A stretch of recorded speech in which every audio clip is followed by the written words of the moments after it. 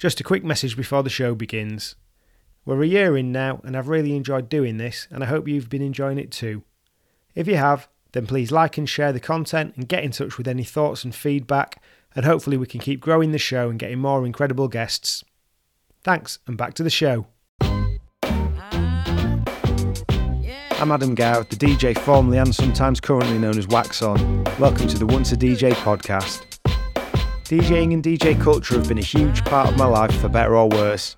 They've given me a massive buzz at times and loads of stress at others, and taught me a load of valuable lessons along the way.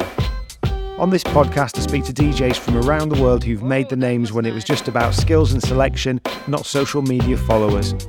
We'll discuss their journey through ascendancy and what part it plays in their life now, whether they're still on the scene, said goodbye to the decks forever, or still get a sneaky mix in when life gives them the chance. Whatever road they've travelled, they were always once a DJ.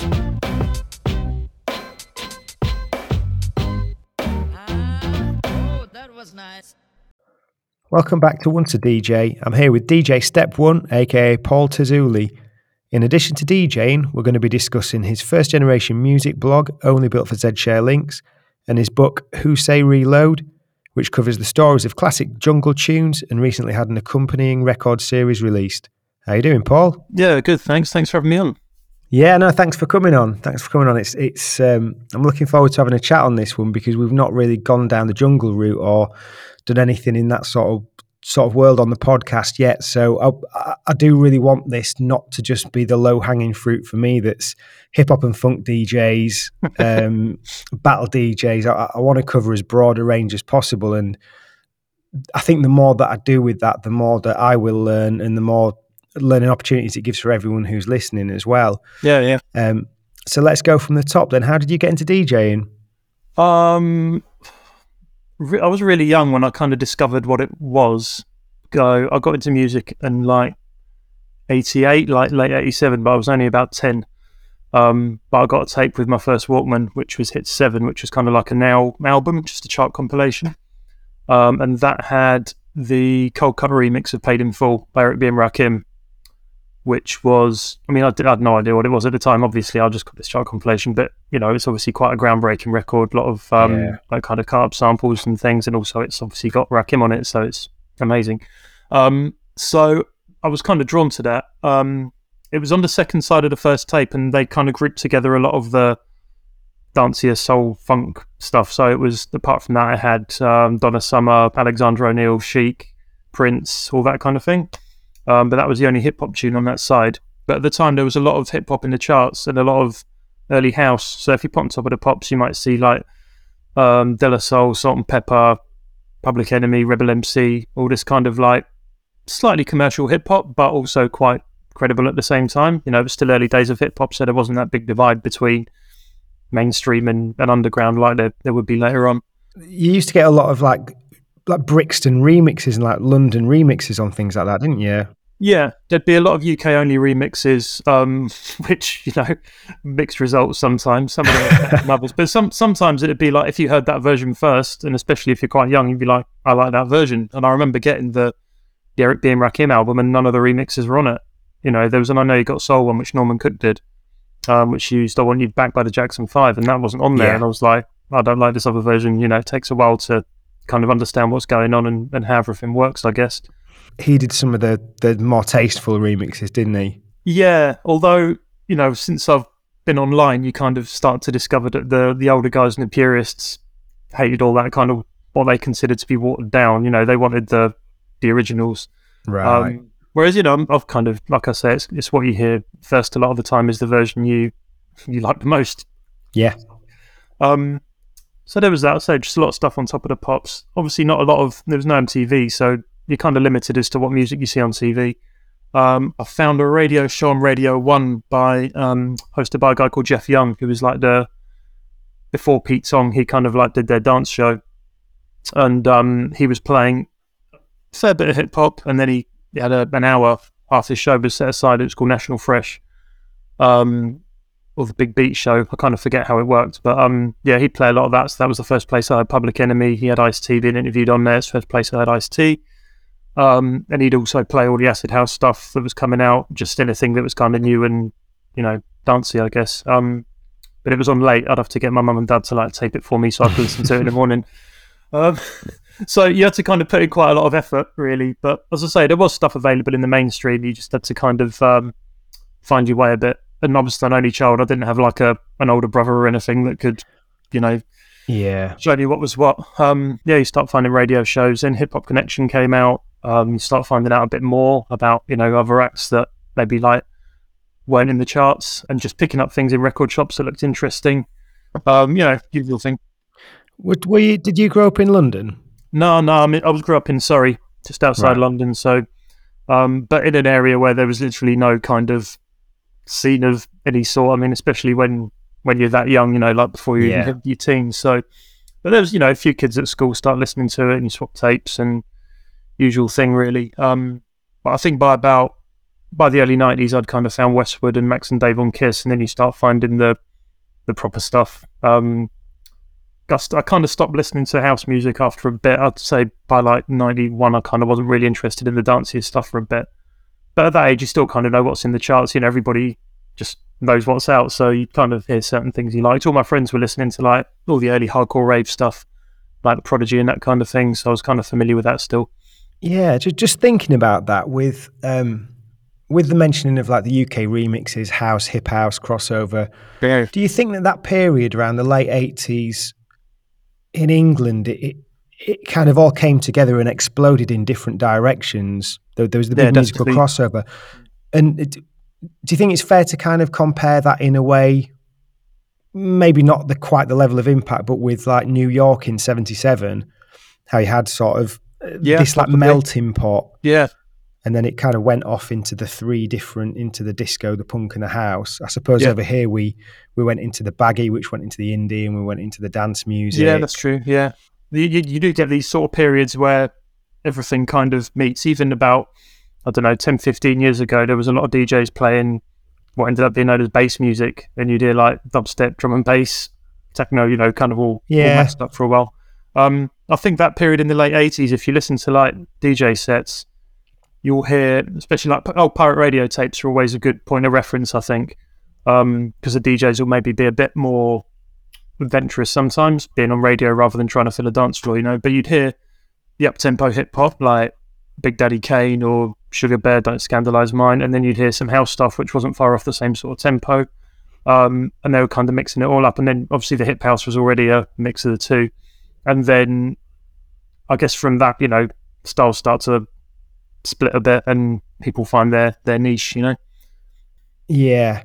So in terms of sort of collecting records and things, going from that early musical interest, at what point did you get decks or get on decks? Man, that took ages because I guess I couldn't kind of justify to my parents why I needed two of them. We had like a record player, I had a little stereo, and I can see, looking back, it's quite a big spend for a young kid of something that they might grow out of in 6 months. So I didn't get my decks till 95, my first summer job, and I got some belt drives. But I did have a sort of decent little pile of vinyl by the time I got my first set of decks. So, I got some belt drives in 95, and then just over a year later, I managed to upgrade to the Technics that I've got now. Were you just buying hip-hop then, or were you buying all sorts? Buying all sorts, really, because there was a lot of good music around. That I was talking to my wife about this the other night. It's easy to kind of dismiss it as looking at it with, this was a great time in your youth and all the music was amazing, but there was a lot of good music in the 90s. There was a lot of genres were birthed. Things were kind of changing every kind of 18 months. Yeah. So I'd buy like certain house records still if I heard something I liked. It was mainly hip hop, a bit of R&B at the time. I've always been quite keen on secondhand stuff and bargain bins where you can kind of take a punt on something if it looks interesting. So, if I can find like a record shop with a box of 12 inches for £1, I'm more than happy, to rummage around in that. So I'll buy a bit of everything, which a lot of people I found wouldn't, because they'd kind of think, right, I'm going to be this type of DJ and I'm only going to buy these records. Whereas I saw it as, well, if I just keep buying a bit of everything, eventually I'll have enough to do a little set of, these genres. And at the time, hip hop and R&B were sort of quite closely linked. All the R&B stuff had hip hop beats and hip hop remixes.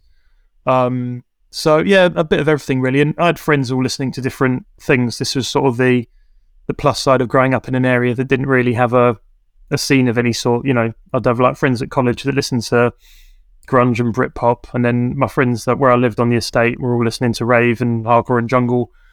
I was one of about 2 or 3 people still listening to hip hop in 92, 93, I think. But I was sort of exposed to a lot of different stuff, I guess.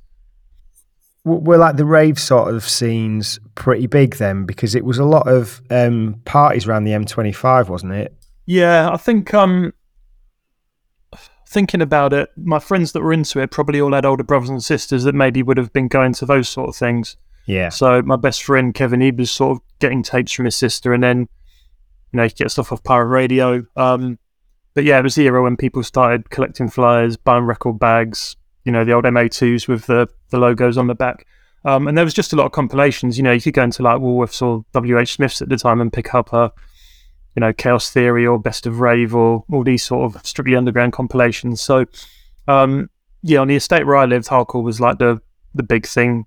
I remember being, everyone was getting like Dreamscape and Fantasia, Helter Skelter, World Dance, all those sort of things. And I wasn't really that into it. It was kind of a bit too hectic and a bit too different to what I was listening to, which at the time I guess would have been like Dre, Snoop, Tribe Called Quest, just whatever hip hop was out. Yeah, so quite laid back sort of stuff. Yeah, it was just, not really, I don't know, it was different to 89, I guess, whereas, like we were saying, it was a little bit more in sync, but there were certain things I liked. I sort of liked the stuff that maybe had the reggae samples, or certain things where I could pick out hip hop samples, just stuff you can identify with a bit more. So did you get into jungle as it evolved, or were you later coming back to it? Yeah, I suppose I kind of got into it around about the time it was blowing up. So my friends that was buying the tape packs, at the time the raves were still quite mixed, so 91, 92 in the hardcore scene, all the DJs are kind of playing vaguely similar sort of stuff. Yeah. And then it starts to splinter a bit, but the raves are still booking the same DJs, even though they're playing very different kind of styles. So my friend might get a pack and he'd sort of have the ones he wanted to, and you get 6 or 8 tapes, because it'd be a recording of the whole night. And he'd be like, oh, you might like the hype tape, you might like this Randall tape. And the DJ hype tapes especially were like the kind of ones I really got into. So yeah. I think 94, I had like a few tapes off them, and I'd picked up a couple of records that I'd found cheap. Do you think with the DJ hype it's the scratching? It was that, and he was just very I don't want to say he only played anthems, but I think the records he was playing became anthems partly because he was playing them, if you know what I mean. Yeah. So when you listen back to him, it sounds like it's a Jungle Classic set, but at the time it was all brand new, Yeah, I suppose because with me, with DJ Psy, because I used to listen to it was a few years later than that, but with the hardcore packs and things like that, it was more. I remember always preferring the sort of jungle sets in them and the drum and bass sets. Oh. But DJ Psy was a big one for me because he was doing the scratching. Yeah, a lot of my friends were into him, and he had a house tape as well with a lot of scratching on it, which was really unusual. You didn't hear house DJs scratch. Oh, nice. Which is quite well known, and it's probably online somewhere, but I remember my mates were playing that quite a lot. Hype, and then, I kind of couldn't really tell what was going on a lot of the tapes. It was kind of, you didn't always know what these tunes were. There's no track lists. It's quite difficult to find out what was happening. So, started going to a few shops, but those shops back in them days could be quite intimidating, some of them. All the records are behind the counter. They've got like 3 out on the shelf and everything else is behind the counter. So you kind of start to try and figure out what's what. And there was a few like compilation CDs, and then eventually obviously it all went mental and General Levy and all that came out, and it became a bit more easy to access certain things and find out what they were, I guess. Yeah. Was that because at that point I was reading the General Levy M-Beat section in the book? Yeah. Because it's just a banger, isn't it? And I was just having a flick through because I've read a few of the chapters, and then I got onto that, and it was talking about how that was like the kickoff for really the mainstream adoption of jungle. Yeah, I mean that was the first one to kind of hit the charts and get to the point where you'd have just people that listen to chart music buying that song. It's kind of like the jungle equivalent of Rapper's Delight, I guess. It was probably like, if you hadn't been exposed to it beforehand, that was probably the first one you heard. That or maybe Original Nutter, but that didn't chart quite as high. Although it's maybe a slightly more credible tune. It's a little bit harder. Yeah, I think the other one that I'm aware of was Baby D, Let Me Be Your Fantasy. I don't know if you'd quite call that jungle, but Yeah, I mean, that was a funny one because that came out in 92, but it didn't, they re-released it and it charted in 94. That was when it got to number one. So it kind of like, it's been this big record and then it charted again, so it kind of got a second lease of life. And I guess it was kind of grouped in with that a bit. It's not the sort of tune you could mix with jungle, slightly slower. It must be like I don't know what it is, 140 maybe. But yeah, it was sort of probably appealed to the same sort of audience in terms of people listening to the chart music that maybe liked the more mainstream dance stuff. Yeah, they'd have been buying that. General Levy, Prodigy, whatever else was kicking around at the time, I guess. yeah. So when did you start playing out live, and what was early DJing like for you? My first time I played out was like really early 97, and I'd started hanging around at this record shop in the town where I grew up in Camberley. So a group of us would kind of just go and hang around in there and listen to tunes and, pick up, and somebody came in and said he was putting on an under 18s event and he wanted my friend who was working in the shop to play, and then he sort of suggested a couple of other people and we ended up going and doing that. It was probably a bit of a mess. I don't think we had a monitor. It was, but, it was quite busy. I got paid, which is better than some of the other things that followed, I suppose. How old were you at that time then? I'd have been, what was that, 90? I'd have been like 18, 19. How did you feel about doing an under 18s event then? Were you excited, or did it feel like, was there any kind of negative perception for you of doing that? Because when you're aspiring to be a DJ, there's a bit of ego going on, or with a lot of people, I should say. I think I was just happy to be playing out because there weren't too many. This is growing up in a town where there's like one club at the time and it just played like cheese. Right. So somebody asked you want to DJ somewhere, and this, I remember like the first few years, literally, I was one of these people. Any opportunity you get, yeah, come play that. When we used to do a house party, I'll pack all my stuff up and bring it over. And yeah, so did you do quite a lot quite quickly from there, or was it just kind of? No, because there just wasn't much going on. And I was still obviously buying a lot of hip hop, which at the time you couldn't go and play in like a high street bar or anything. So this is like late 90s. It still wasn't, we hadn't had Neptunes and Nelly and Ja Rule and that to make it, where you could just pull up at E8's Wine Lodge or something and play that for a couple of hours. So no, it was kind of like sporadic. We did a bit of pirate radio around about 99. So the pirate radio thing was cool. It was like a station. My friend Jack, the guy that was managing the record shop, he initially set it up in like 92 or 93, I think. And he decided to dig his transmitter out, and we managed to start running it all weekends. Which, it's quite exciting at that age to like get on the air. Now it's quite easy to kind of get a radio show online. You can just kind of find one of the several thousand internet stations. But we did that for a bit. Was there a lot of chase from the police with that then? No, none at all. I think it was so unusual for that to happen in that area, and we weren't bothering anyone. We mostly got left alone. Although we did find out years later, my friend was chatting to somebody from the DTI, and yeah, they did know we were doing it, apparently. But we used to move it around each weekend, so we were like quite responsible with it. We weren't like on air swearing and all this kind of thing. We weren't cutting into anybody else's frequency. So yeah, that was quite cool. It was probably about 95% UK garage on there at the time, though, for the like 4 or 5 months it ran. Yeah. Occasionally I'd like get on and, maybe 2 a.m, play some hip hop or whatever, but generally it was all garage, a little bit of house, and sort of like some old school, people would turn up and play like their old hardcore and that. So at your core, was it always hip hop that was the first love? Yeah, still, yeah. That's basically what I mostly listen to now, to be honest. I'm not one of these people that's, I like a bit of everything. I basically listen to like 90% hip hop when I'm at home or driving around. So it's, that's kind of been the one constant through everything, really. Yeah. So in terms of DJing out, then we had a quick chat the other day, didn't we? And it's quite a big buzzword now, but open format DJing. So kind of a bit of everything, whatever's needed for the situation.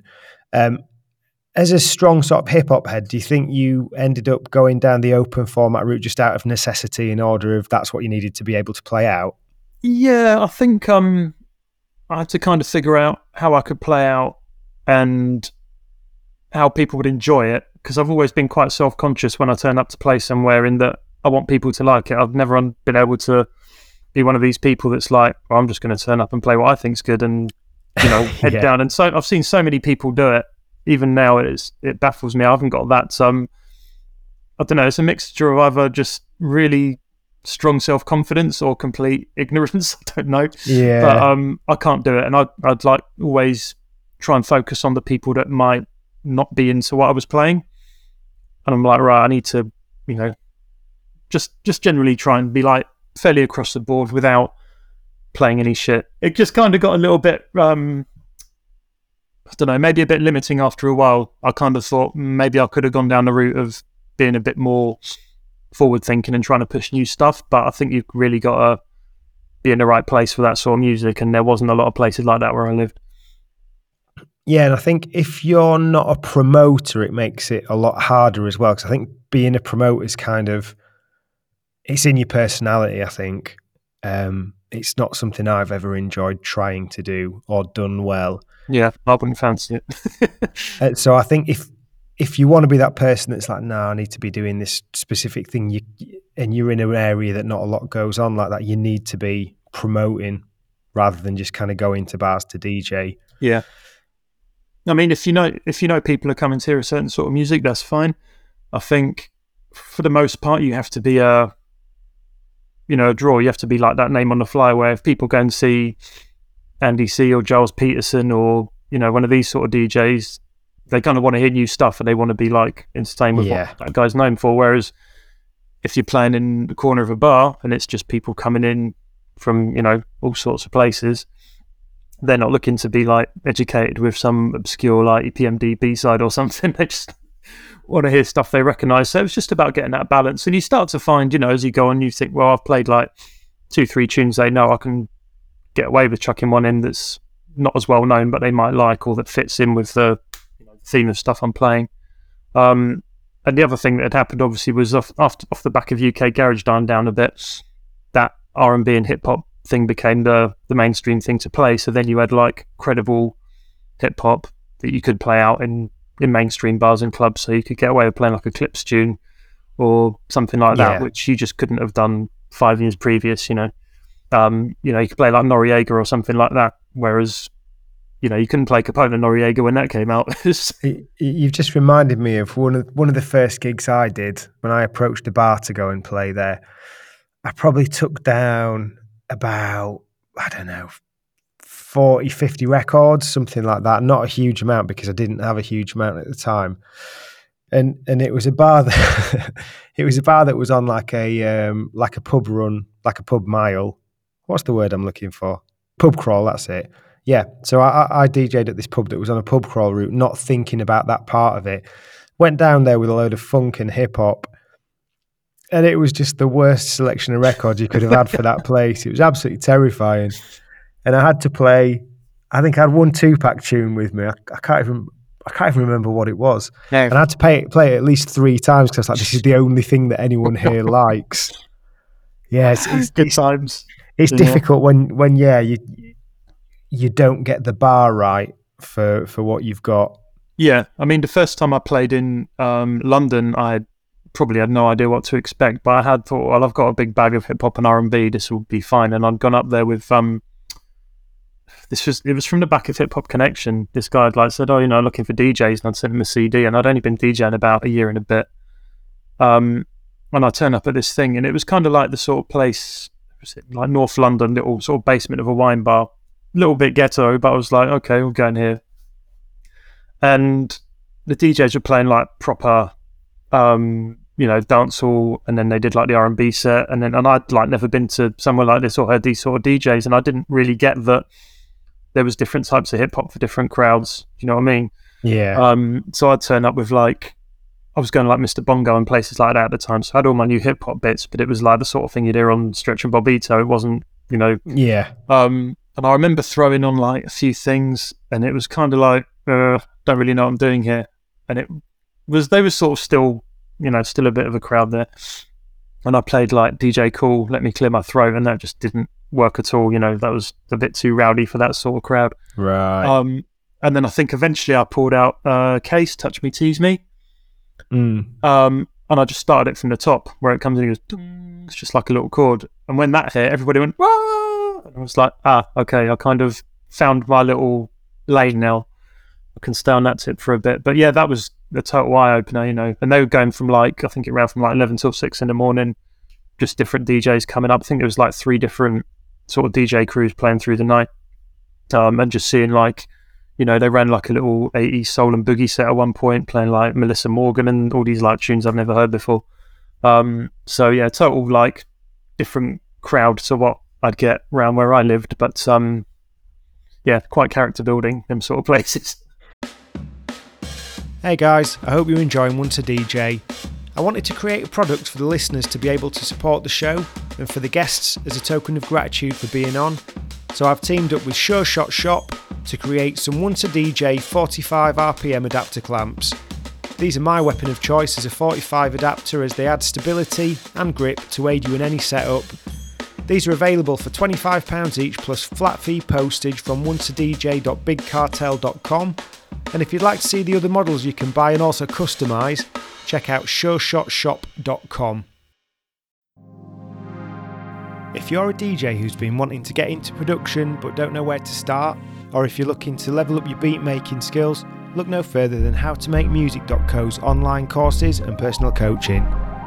Chris, the founder of How to Make Music, as well as knowing a load about music production, was once a DJ, and so his courses are ideal for the likes of us.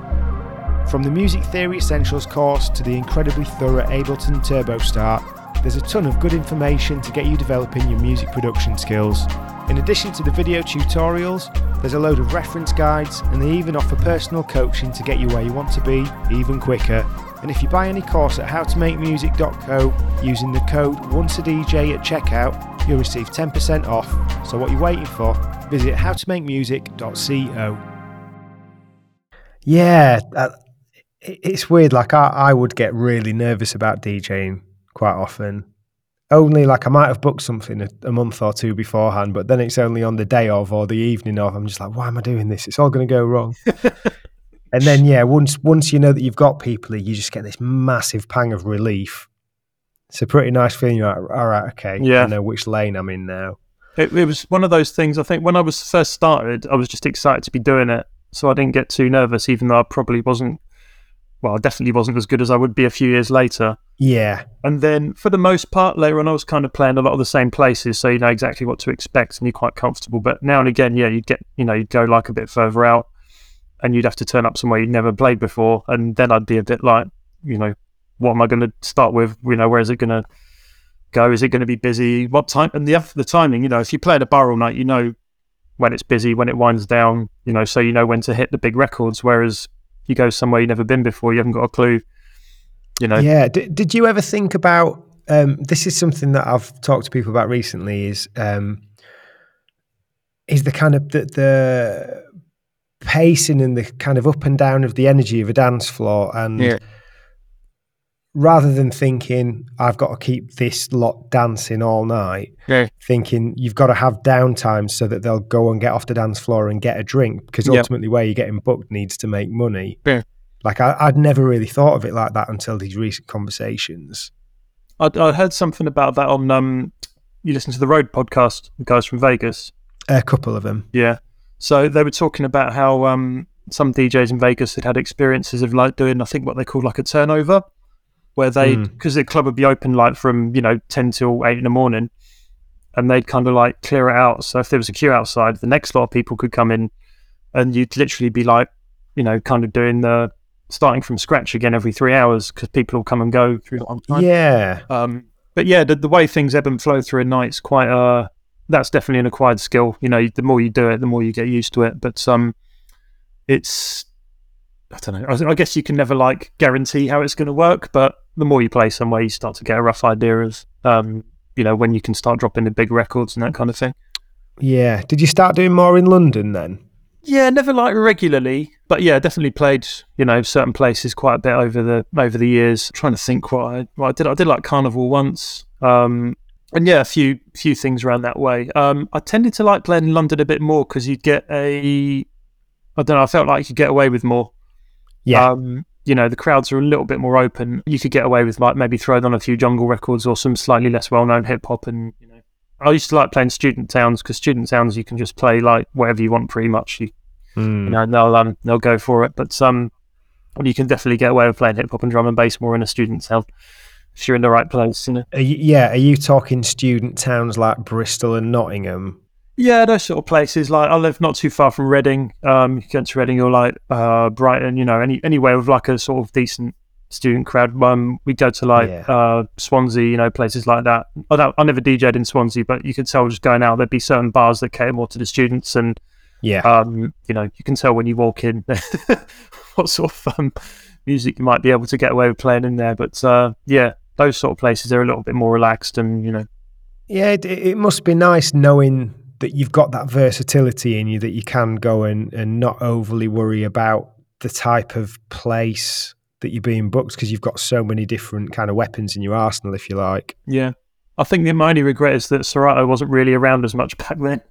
Yeah. For a lot of the time I was doing it. So, but often I wouldn't be doing it on my own, like me and a friend of mine would sort of do it together. So you could kind of turn up with a bag and a box each. That should do you for like 4 hours. And we were quite in sync with what each other were going to do, kind of found a common ground. I didn't really use Serato too much because I kind of stopped playing out.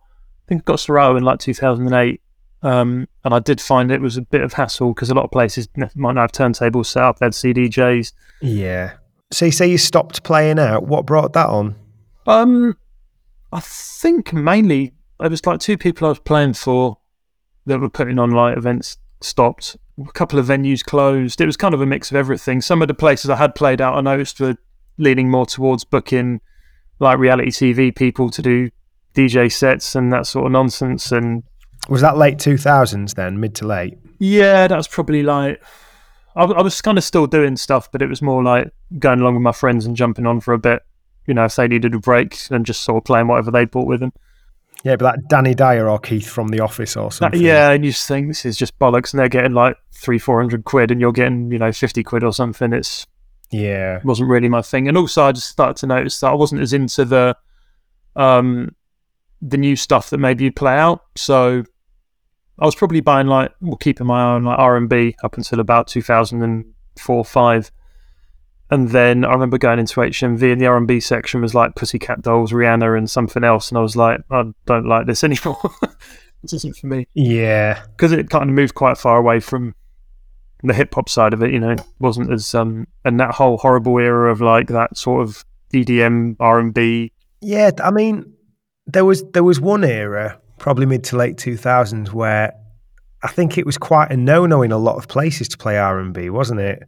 Yeah, it kind of really died off for a bit. I mean, I'd kind of stopped paying attention, but all those kind of EDM things with R&B vocalists on, I just can't stand. And my main hate that I just will never really, it's absolutely anything with like auto-tune on it. Right. Just makes my skin crawl. So when that was like the big thing, I was like, no, I can't deal with this. I don't want to be anywhere near it. It just puts me in a bad mood. So yeah, I just kind of stopped listening to a lot of it, really. I think also I'd been working in a Virgin Megastore for about 5 years, and you just end up in the loop of everything that's out. And then once I stopped working there around about 2005, I didn't need to worry about what was in the charts anymore. So there was a bit of everything, and just also getting a bit older and the crowd getting younger. There's like more of a gap between the people you're playing to. And the sort of, you start noticing that certain classics that used to go down really well, they just don't know them. It's not they don't like them, they just don't have that effect because they just have no idea what that song is. So yeah, it was a bit of everything. And I didn't want to be doing it just for the sake of it, sort of something I did for fun more than anything. So there was no reason to go out if it wasn't enjoyable, Yeah, I think you're the first person we've had on that's had quite a conscious few sort of touch points around what brought them to decide to stop. Yeah. Yes, it's nice to explore those.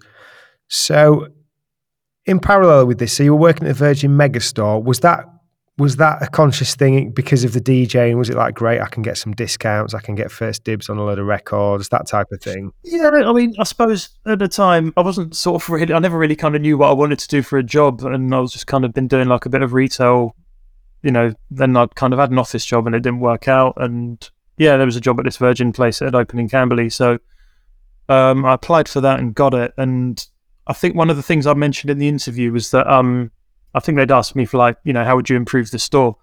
And there was no specialist record shop in town at the time. And I said, oh, you should start stocking vinyl.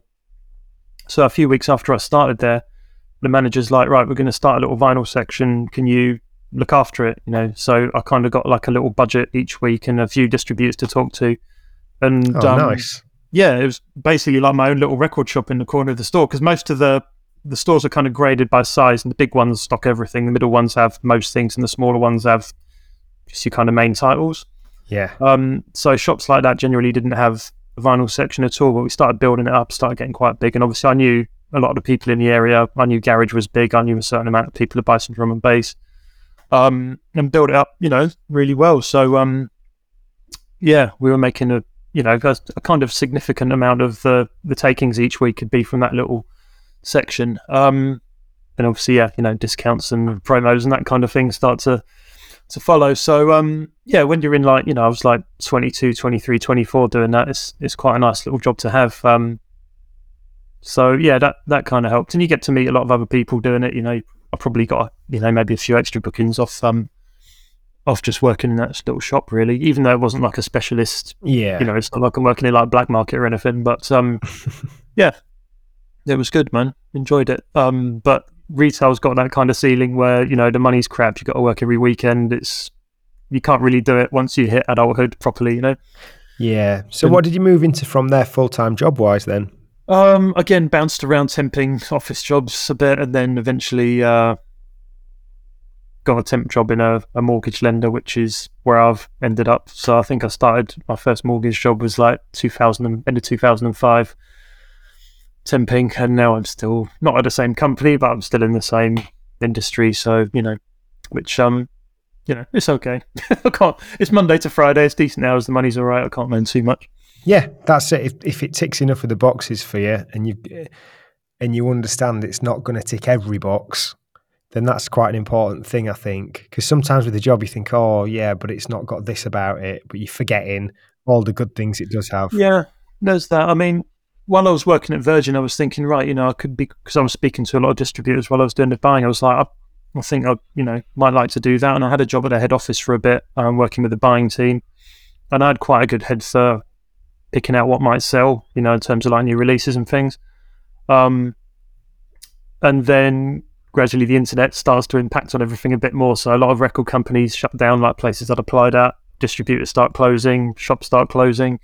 So yeah, it all kind of coincided with it being a good time to get out, really, Yeah. So speaking of the internet, that's a nice little segue. So you had a pretty successful blog, didn't you, in what I would say is the first generation of blogs, and it's a time that I absolutely loved in terms of musical discovery because of sites like RapidShare and ZShare, all these kind of file hosting websites. There was quite a few blogs. There was yours and a load of other ones, and I probably gravitated more towards the jazz ones, jazz and funk ones. But you had Only Built for ZShare Links, which I think is an amazing name. Yeah, I came up with the name before I had an idea of what to do with the blog, really. I thought, I need to do something with that title now. So yeah, that was the start from there. Sometimes you just need that idea, and then the rest of it looks after itself. Well, yeah, I mean, the title popped up, really, it was more, it was that sort of era where the blog, the blogs were updating with new music every day, and there was like Nah Right, and You Heard That New, and all these sort of sites. And, I was living with a friend of mine at the time who was also into hip-hop, and you'd like get him from work and start checking what was out, and you could literally come home and get a new mixtape, a couple of new freestyles, and that was like throughout the week you'd pick up quite a lot of good new music. And I think I just had the idea of what if those sites were around, 10, 15 years ago. You'd be coming home and seeing, there's like Illmatic's coming out, tracks leaked to Illmatic, or, there's a new Snoop freestyle, or all these sort of things. So I had a box under my bed with all these tapes in that I hadn't touched for ages, and I kind of needed to make a bit of space. Really, you start accumulating more and more junk and need to not have too much clutter. So as I was going through them, I thought, right, there's a lot of stuff on these tapes that hasn't been online, and a lot of people probably haven't heard, especially if you're outside the UK. It's like UK radio. So I kind of figured out how I could convert it onto MP3 and started uploading a few bits. I think the first thing I put up was maybe Snoop and the Dog Pound on Westwood. There was a freestyle when he came over in '94, and there was a Jam Master J DJ set, like an old school hip hop weekend on Radio 1. So I had some things like that, and then just started picking out freestyles and things. And I was just kind of doing like highlights from the tapes at first, because I don't know, I guess SoundCloud and Mixcloud weren't around, I don't think, so it was easier just to do small files every day. But it started getting quite popular. I was kind of just posting links on a few message boards and things, and people were quite into it. But it was stuff that hadn't been shared. I didn't want to be one of the sites that just kind of regurgitated content from another site and put it up there. I thought that's not really worth my time. But I think at that time, because you still had to kind of somewhat discover it and somewhat find your way to find the right sites for the right stuff. I think although it was digital, so it's kind of easily distributed, there was still something special in that journey. Like when you got the tape packs and you got the tape handed down that's been copied by so and so, and it's got 15 dubbings worth of tape hiss on it, but it's still got on what you want, and it's still really sought after. It was still a really nice time, I think, for that sort of musical discovery. Yeah, you definitely had to know where to look. And not too many people were uploading full tapes at that point for one reason or another. I started kind of doing a few. It was probably just the file size, maybe put me off doing it, I don't know. But I'd start pulling out some mixtapes I had that I'd got from back in the day, and tapes of old rap radio, that kind of thing. And then what I did find would help was I could then post my mixes, and I had a little audience that were there to listen to what I was doing as well. And at the time, this was, I started the blog in March 2009. And I think I'd put a couple of mixes up before that. But, even at the time, people were quite happy to get a full mix for free online. Something you could burn to CD and listen to. Whereas obviously now it got to a point, people started taking it all a bit for granted because there was just so much out there, and YouTube and Mixcloud and SoundCloud, and you got so much stuff to listen to that people would be like, all right, yeah, another thing's been uploaded, and they'll go give it a quick glance and move on. Yeah, you do drown, I think, now in content. But it's interesting that you say about putting your own mixes on there, because one of the first things you learn if you ever study marketing is like the 80-20 rule. Right. So it's kind of having that altruism and making 80% of what you do not about you and your product or service. So you probably kind of just naturally did that. Yeah. So then, like you say, you've got this primed audience ready, who believe in you and support you. Yes. As well. So was that the first thing that you did where you would kind of class yourself as being a music historian? Yeah, I guess so. It was certainly it was just to me, it was kind of an extension of what I'd always liked doing, which was making people tapes and sharing music and that kind of thing. So I was like, oh, look at this. And it kind of got to a point later on where I think people were maybe flexing a bit and like, oh, I've got this, so I'm not going to upload it, blah, blah, blah. But yeah, it's just like, look at all this cool stuff. Let's put it out there so everybody can hear it. And there's people that weren't old enough for, if it was something from Capital or Kiss, you had to be not only in the UK, but in London to have heard it. And you'd have had to have been listening at a certain time and recording it. So it becomes more and more niche as you sort of go further down the line. And it's funny, as I sort of went on, people would start sending me tapes, and every now and again, there'd be certain shows that it seemed everybody had recorded, even ones that didn't have anything particularly noteworthy on it. But I swear I got sent the same Westwood show from March 96 about 5 times. And there was no guest on it or anything. It was literally just tunes, but it seemed like everybody had been at home recording that night. So, I kind of worked my way through the box I had eventually, and then reached out to a few other people DJ MK, who I'd bought a lot of tapes off back in the day. So I knew he'd still have some, so he sort of gave me a few. Tobes, who used to do Spine Magazine, which was another site. He had a lot of tapes. Yeah, he's a good mate of DJ Yoda as well, so he put me in touch with Yoda, who also, let me take a few from his collection. So, yeah, I kind of was reaching out to a lot of people, and there was a few other sites doing it at the same time, like Random Rap Radio. So I ended up meeting up with Craig and kind of trading a few things. And there was quite a good little online community, The only thing that was always a bit annoying was that everybody had this same little box that I had somewhere in their house or at their parents' house. And you'd get so many, like, oh yeah, I've got all these tapes, I'll rep them, I'll sort you out. And you just never hear from them again. It was maybe like one in 50. It'd be, oh yeah, I'll definitely have to do that. And there was sort of periods where people would start their own blog and start posting things, but a lot of them wouldn't last very long because it's kind of time consuming, or they just maybe don't get the response they wanted from doing it. So in that early blog era, there was a few blogs started, they do like 6 posts and then it vanishes again, or you'd get DJs like Stretch Armstrong who'd maybe rip a few tapes and then wouldn't post anything for 4 years. And that happened again in lockdown once everybody was at home.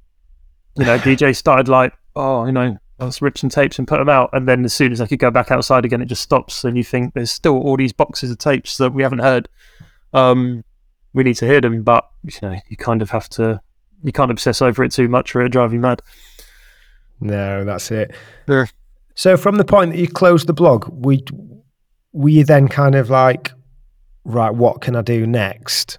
Or did you have a bit of time and all of a sudden just kind of think it'd be really cool to do this book? Yeah, I kind of didn't really consciously stop the blog. I just ran out of stuff to post. Right. It got to a point where I didn't have any tapes left. And I'd kind of like put the odd thing up here and there, but I was like, I don't want to kind of just start putting stuff up for the sake of it. And also I'd like moved in with my now wife at the time, so that kind of starts to restrict the amount of time I could spend dicking around converting old tapes. So yeah, I think 2017 I had the idea for the book, but I'd always wanted to write something.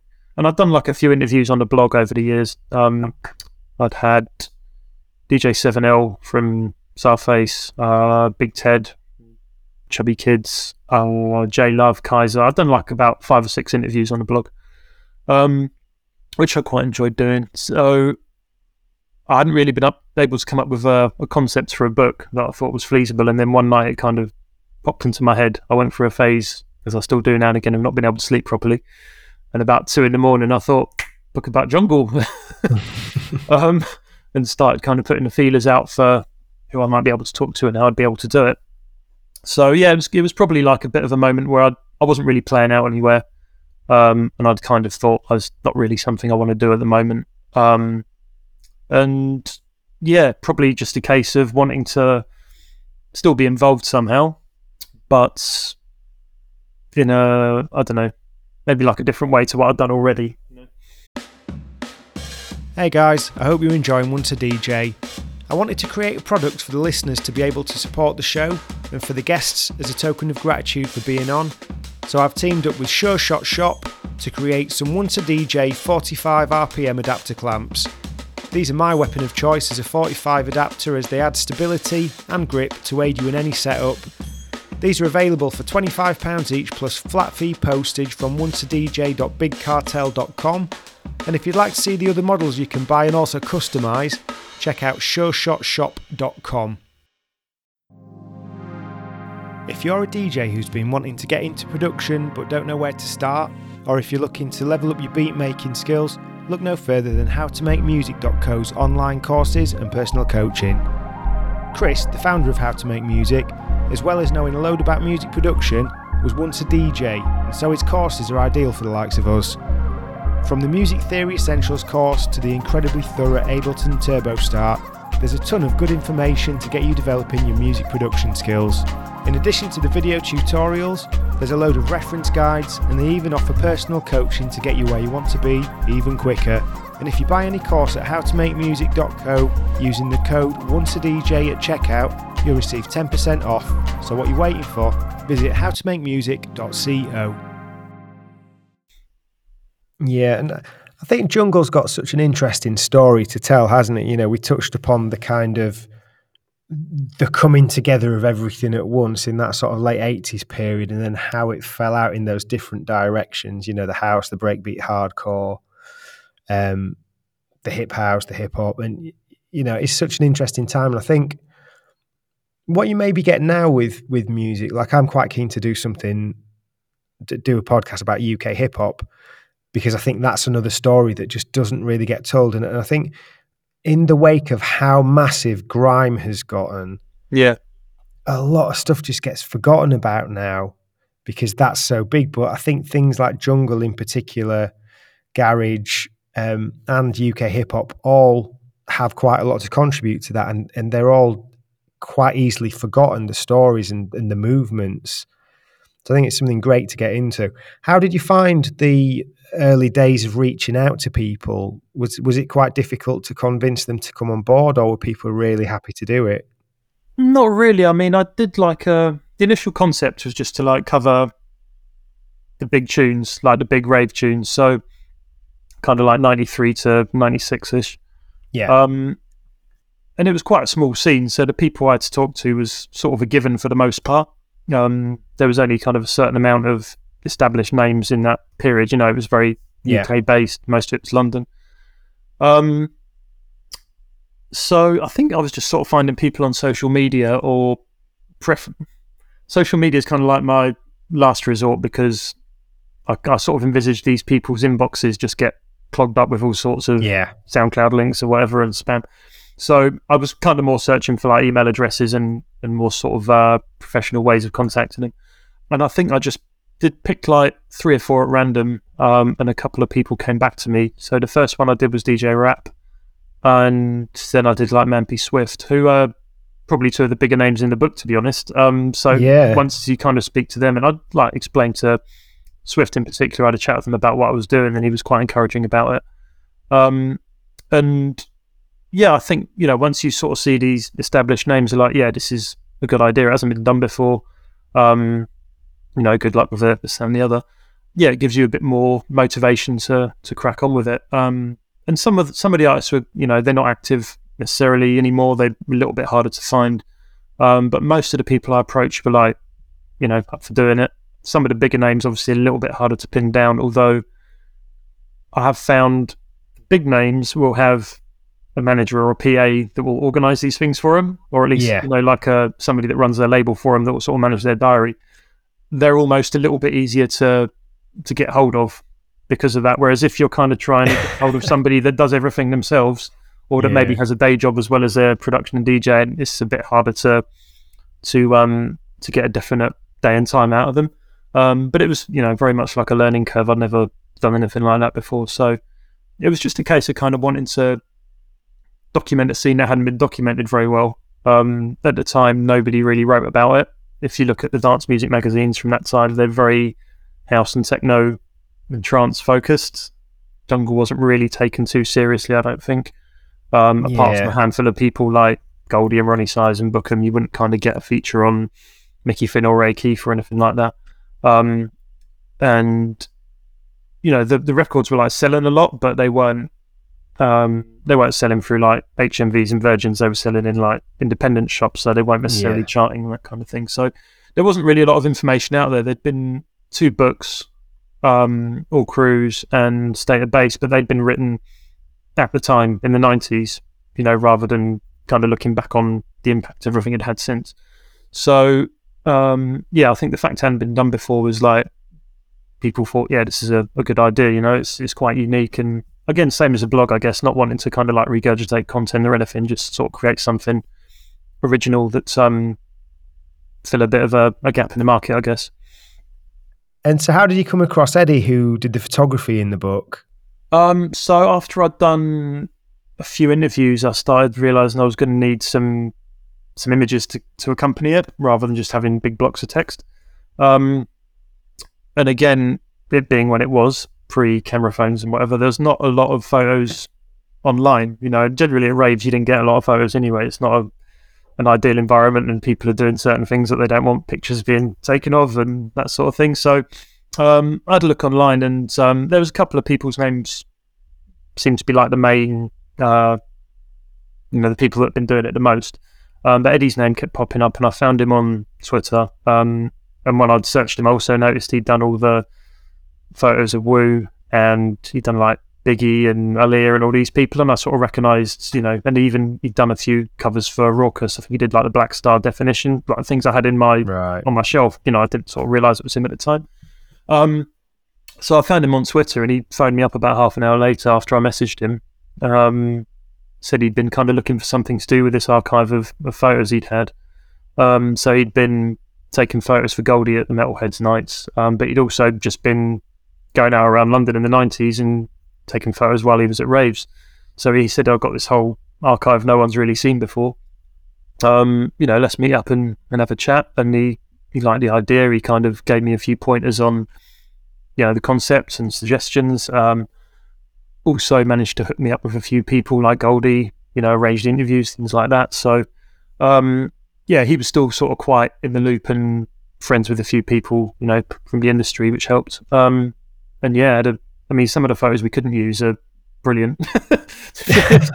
If the book could have been bigger, but we were trying to keep the cost down. You kind of want it to be affordable rather than some massive like 50 quid thing. It's a beautiful book. It is really nice. Yeah, it did come out really well in the end. We met up I'd approached a couple of publishers and there was a record label we spoke to. We met with BBE actually, because Eddie had done some stuff for them. And they liked the idea of it, but they'd have kind of left us to it and just put it out. So I thought, I'm not sure I've got the know-how or the time to figure out how to get all this done. Yeah. And I'd approached a couple of publishers who were quite keen on it, but for one reason or another couldn't put it out. And then Colin Stephen, who published Knowledge magazine, which was like the main sort of drum and bass magazine for most of the 90s and into the early 2000s. He'd started a publishing company and put a couple of books out. I reached out to him, had a meeting, and he liked the idea. And obviously him knowing about drum and bass and everything already, we didn't kind of have to sell it too hard to him.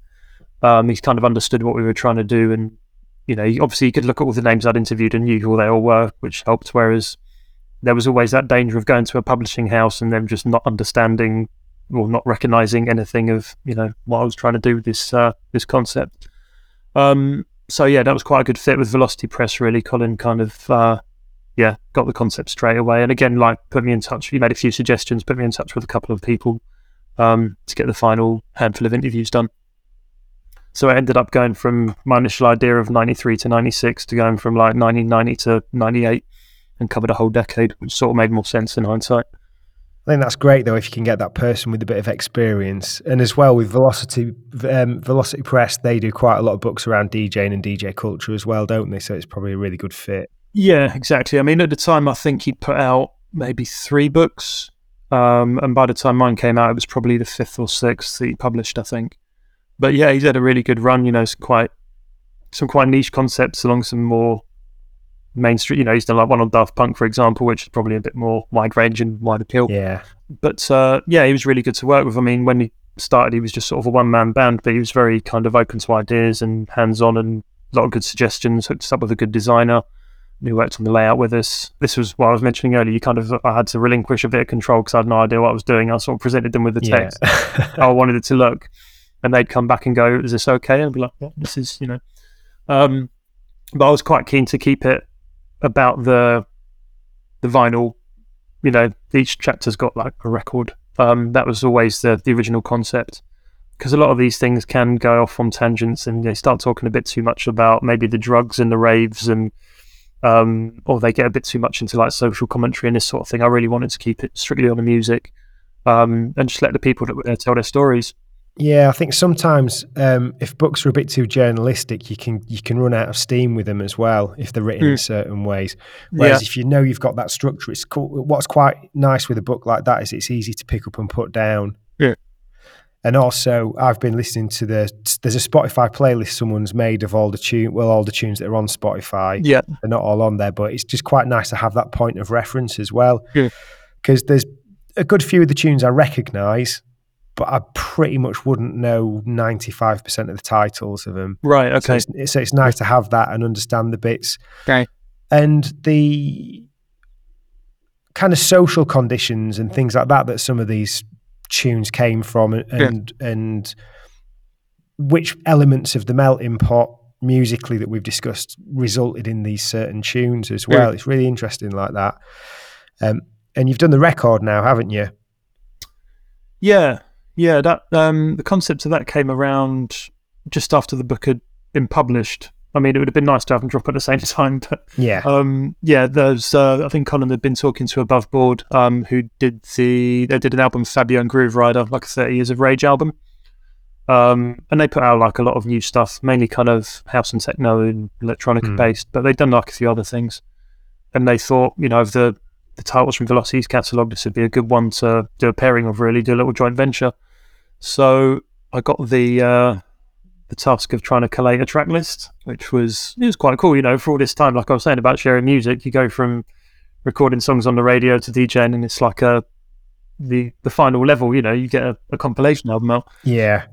But it was a lot harder than I anticipated, and I think a lot harder than the guys at Above Board anticipated, because licensing these days, I don't know about all genres, but certainly for drum and bass, proved quite difficult in some instances, whether it be labels just not wanting to license tunes because maybe they feel it takes away a bit of their immediate revenue from streaming, or if they want to repress something, or just asking for too much money. Whereas, we did, the initial run for the album was there's two double vinyl sets, and we did 500 of each to start with. And obviously you have to keep that cost effective. So if somebody's asking for the Earth, you can't use that tune. So I think my initial idea was like, let's get loads of like unreleased dub plates and tunes no one's ever heard and put them out. But that wasn't happening. So it was a bit of trial and error. I kind of wanted a mix of maybe a few obscure bits that people that buy vinyl might not have, some well-known things, and just like the book, try and cover like a lot of different eras and styles. My other thing was it couldn't just be all the tunes in the book, because then it's basically a Ministry of Sound Best of Jungle compilation. Most of those records in the book have been put out on every CD going. So just try and give people something that they might not have been able to get hold of, because if you go on Discogs, some of those tunes are very expensive. So I was, the other thing was like, I'm just going to go through my wants list and try and get as many of these on there as possible, Oh, nice. Which kind of worked out. I got a few bits off the off the list and saved a bit of money, but it came out well, man. It's a nice little mix there. I'm looking forward to checking it out. So I think it's probably a bit different with you to some of the other guests that we've had, because you've got quite a few different touch points around the passion. So what I normally ask people is about any one piece of advice you'd give to, say, a DJ that's starting out. But maybe with you, it's probably more a question of asking if you've got any key bits of advice just around following your passion. I guess that in itself is like the bit of advice, really, is just do what you genuinely like and try not to be too swayed by fashions and trends and what you think might get you further, because inevitably there'll be someone that is passionate about that's all do it better than you. If you're not really into it, you won't be able to do it for too long. And when it goes out of fashion, then you have to switch to something else. You're kind of always playing catch up. And I remember, for example, when around my area, a lot of people were playing garage. When that died down, then a lot of them tried to switch to playing hip hop and R&B. And to play hip hop and R&B and stuff, you kind of have to have that knowledge of how things work. You can't it's not like house, for example, where you can maybe pick up two tunes at the same BPM and they'll work. With hip hop, you sort of have to know the eras, the relationship between the artists, and there's a lot of different subgenres. You wouldn't necessarily turn up and play like a Black Alicious tune and then throw on like DMX, even though they're both hip hop. So I think taking that time and maybe just like focusing on what you genuinely enjoy and building that knowledge of it, it'll stand you in good stead for a longer period of time. The other thing I'd probably say is you can be a lot more adventurous now with the technology. Yeah. And for all the features and like bells and whistles that you get with these gadgets, it seems like you do still get a lot of people just playing the big tunes and not really doing much with them. So if you put that extra effort in, it makes you stand out a bit more, I think. I've always liked messing around with acapellas and things, so I haven't got into Serato stems yet. I've only just set all my stuff up this week after 6 months of, being boxed up. But yeah, I've got this sometimes unpopular opinion that I think Serato stems is going to do more bad than good. quite possibly, yeah. So for anyone who's listening who doesn't really know what this is, effectively Serato is the kind of an industry standard digital DJing solution where you DJ with your MP3s and you have files and things. And what it now does is it can strip out acapellas, it can strip out the drums, it can strip out bass lines, and it can strip out everything else. So you can kind of do loads and loads of live remixing. There's a lot of other tools that it has that make things easier. But my concern is if people kind of do these things by numbers without trusting their ears, we're probably going to get a lot more train wrecks than really nice blends. Yes. With great power comes great responsibility. Yeah, and I guess, if I went back to some old mixtapes, there's probably some things on there that don't sound great. But I think you have to allow a certain amount of, learning curves and things like that. I think maybe the difference back then was you practiced in private, and when you kind of felt you were at a certain level, then you'd play out, whereas it seems to have got to a point where people just learn in public now. So it's... Again, you've got to have a lot of confidence to do that. I think there was some people wouldn't want to do it until they're absolutely sure they could do it properly, whereas some people just want to be seen to be doing it, and the actual end product of it isn't as important as them being able to go up there and be like, "Hi, I'm a DJ." So it's, it attracts different people now. You get a lot of DJs looking like models, which you never used to get. Yeah. That's a whole other conversation in itself. Yeah. Where can people find you online, Paul? Mainly Twitter. I am at Paul DJ Step 1. I'm on Instagram. I don't like Instagram. I do use it occasionally. Yeah, obviously if you Google Paul Terzulli, it's not a lot of them, so I'm quite easy to find generally. If you Google Who Say Reload, the book comes up, my name, you can get me through Velocity Press website, anything like that. Brilliant. And is the record through the website as well, or is that somewhere else? Yeah, you can order through Velocity. I think most places now have got it, like Juno and Chemical and them sort of places. So it's, I think with Volume 1, they might be going for a repress on that because that kind of went quite quickly, and Volume 2 came out end of March. So they are 2 double packs, 8 tunes on each one, so it's 2 tunes a side. So it's nice loud pressing, very good quality, a few rare bits on there, some anthems, and total package looks nice. We've got these photography on the front, back, and on the insert.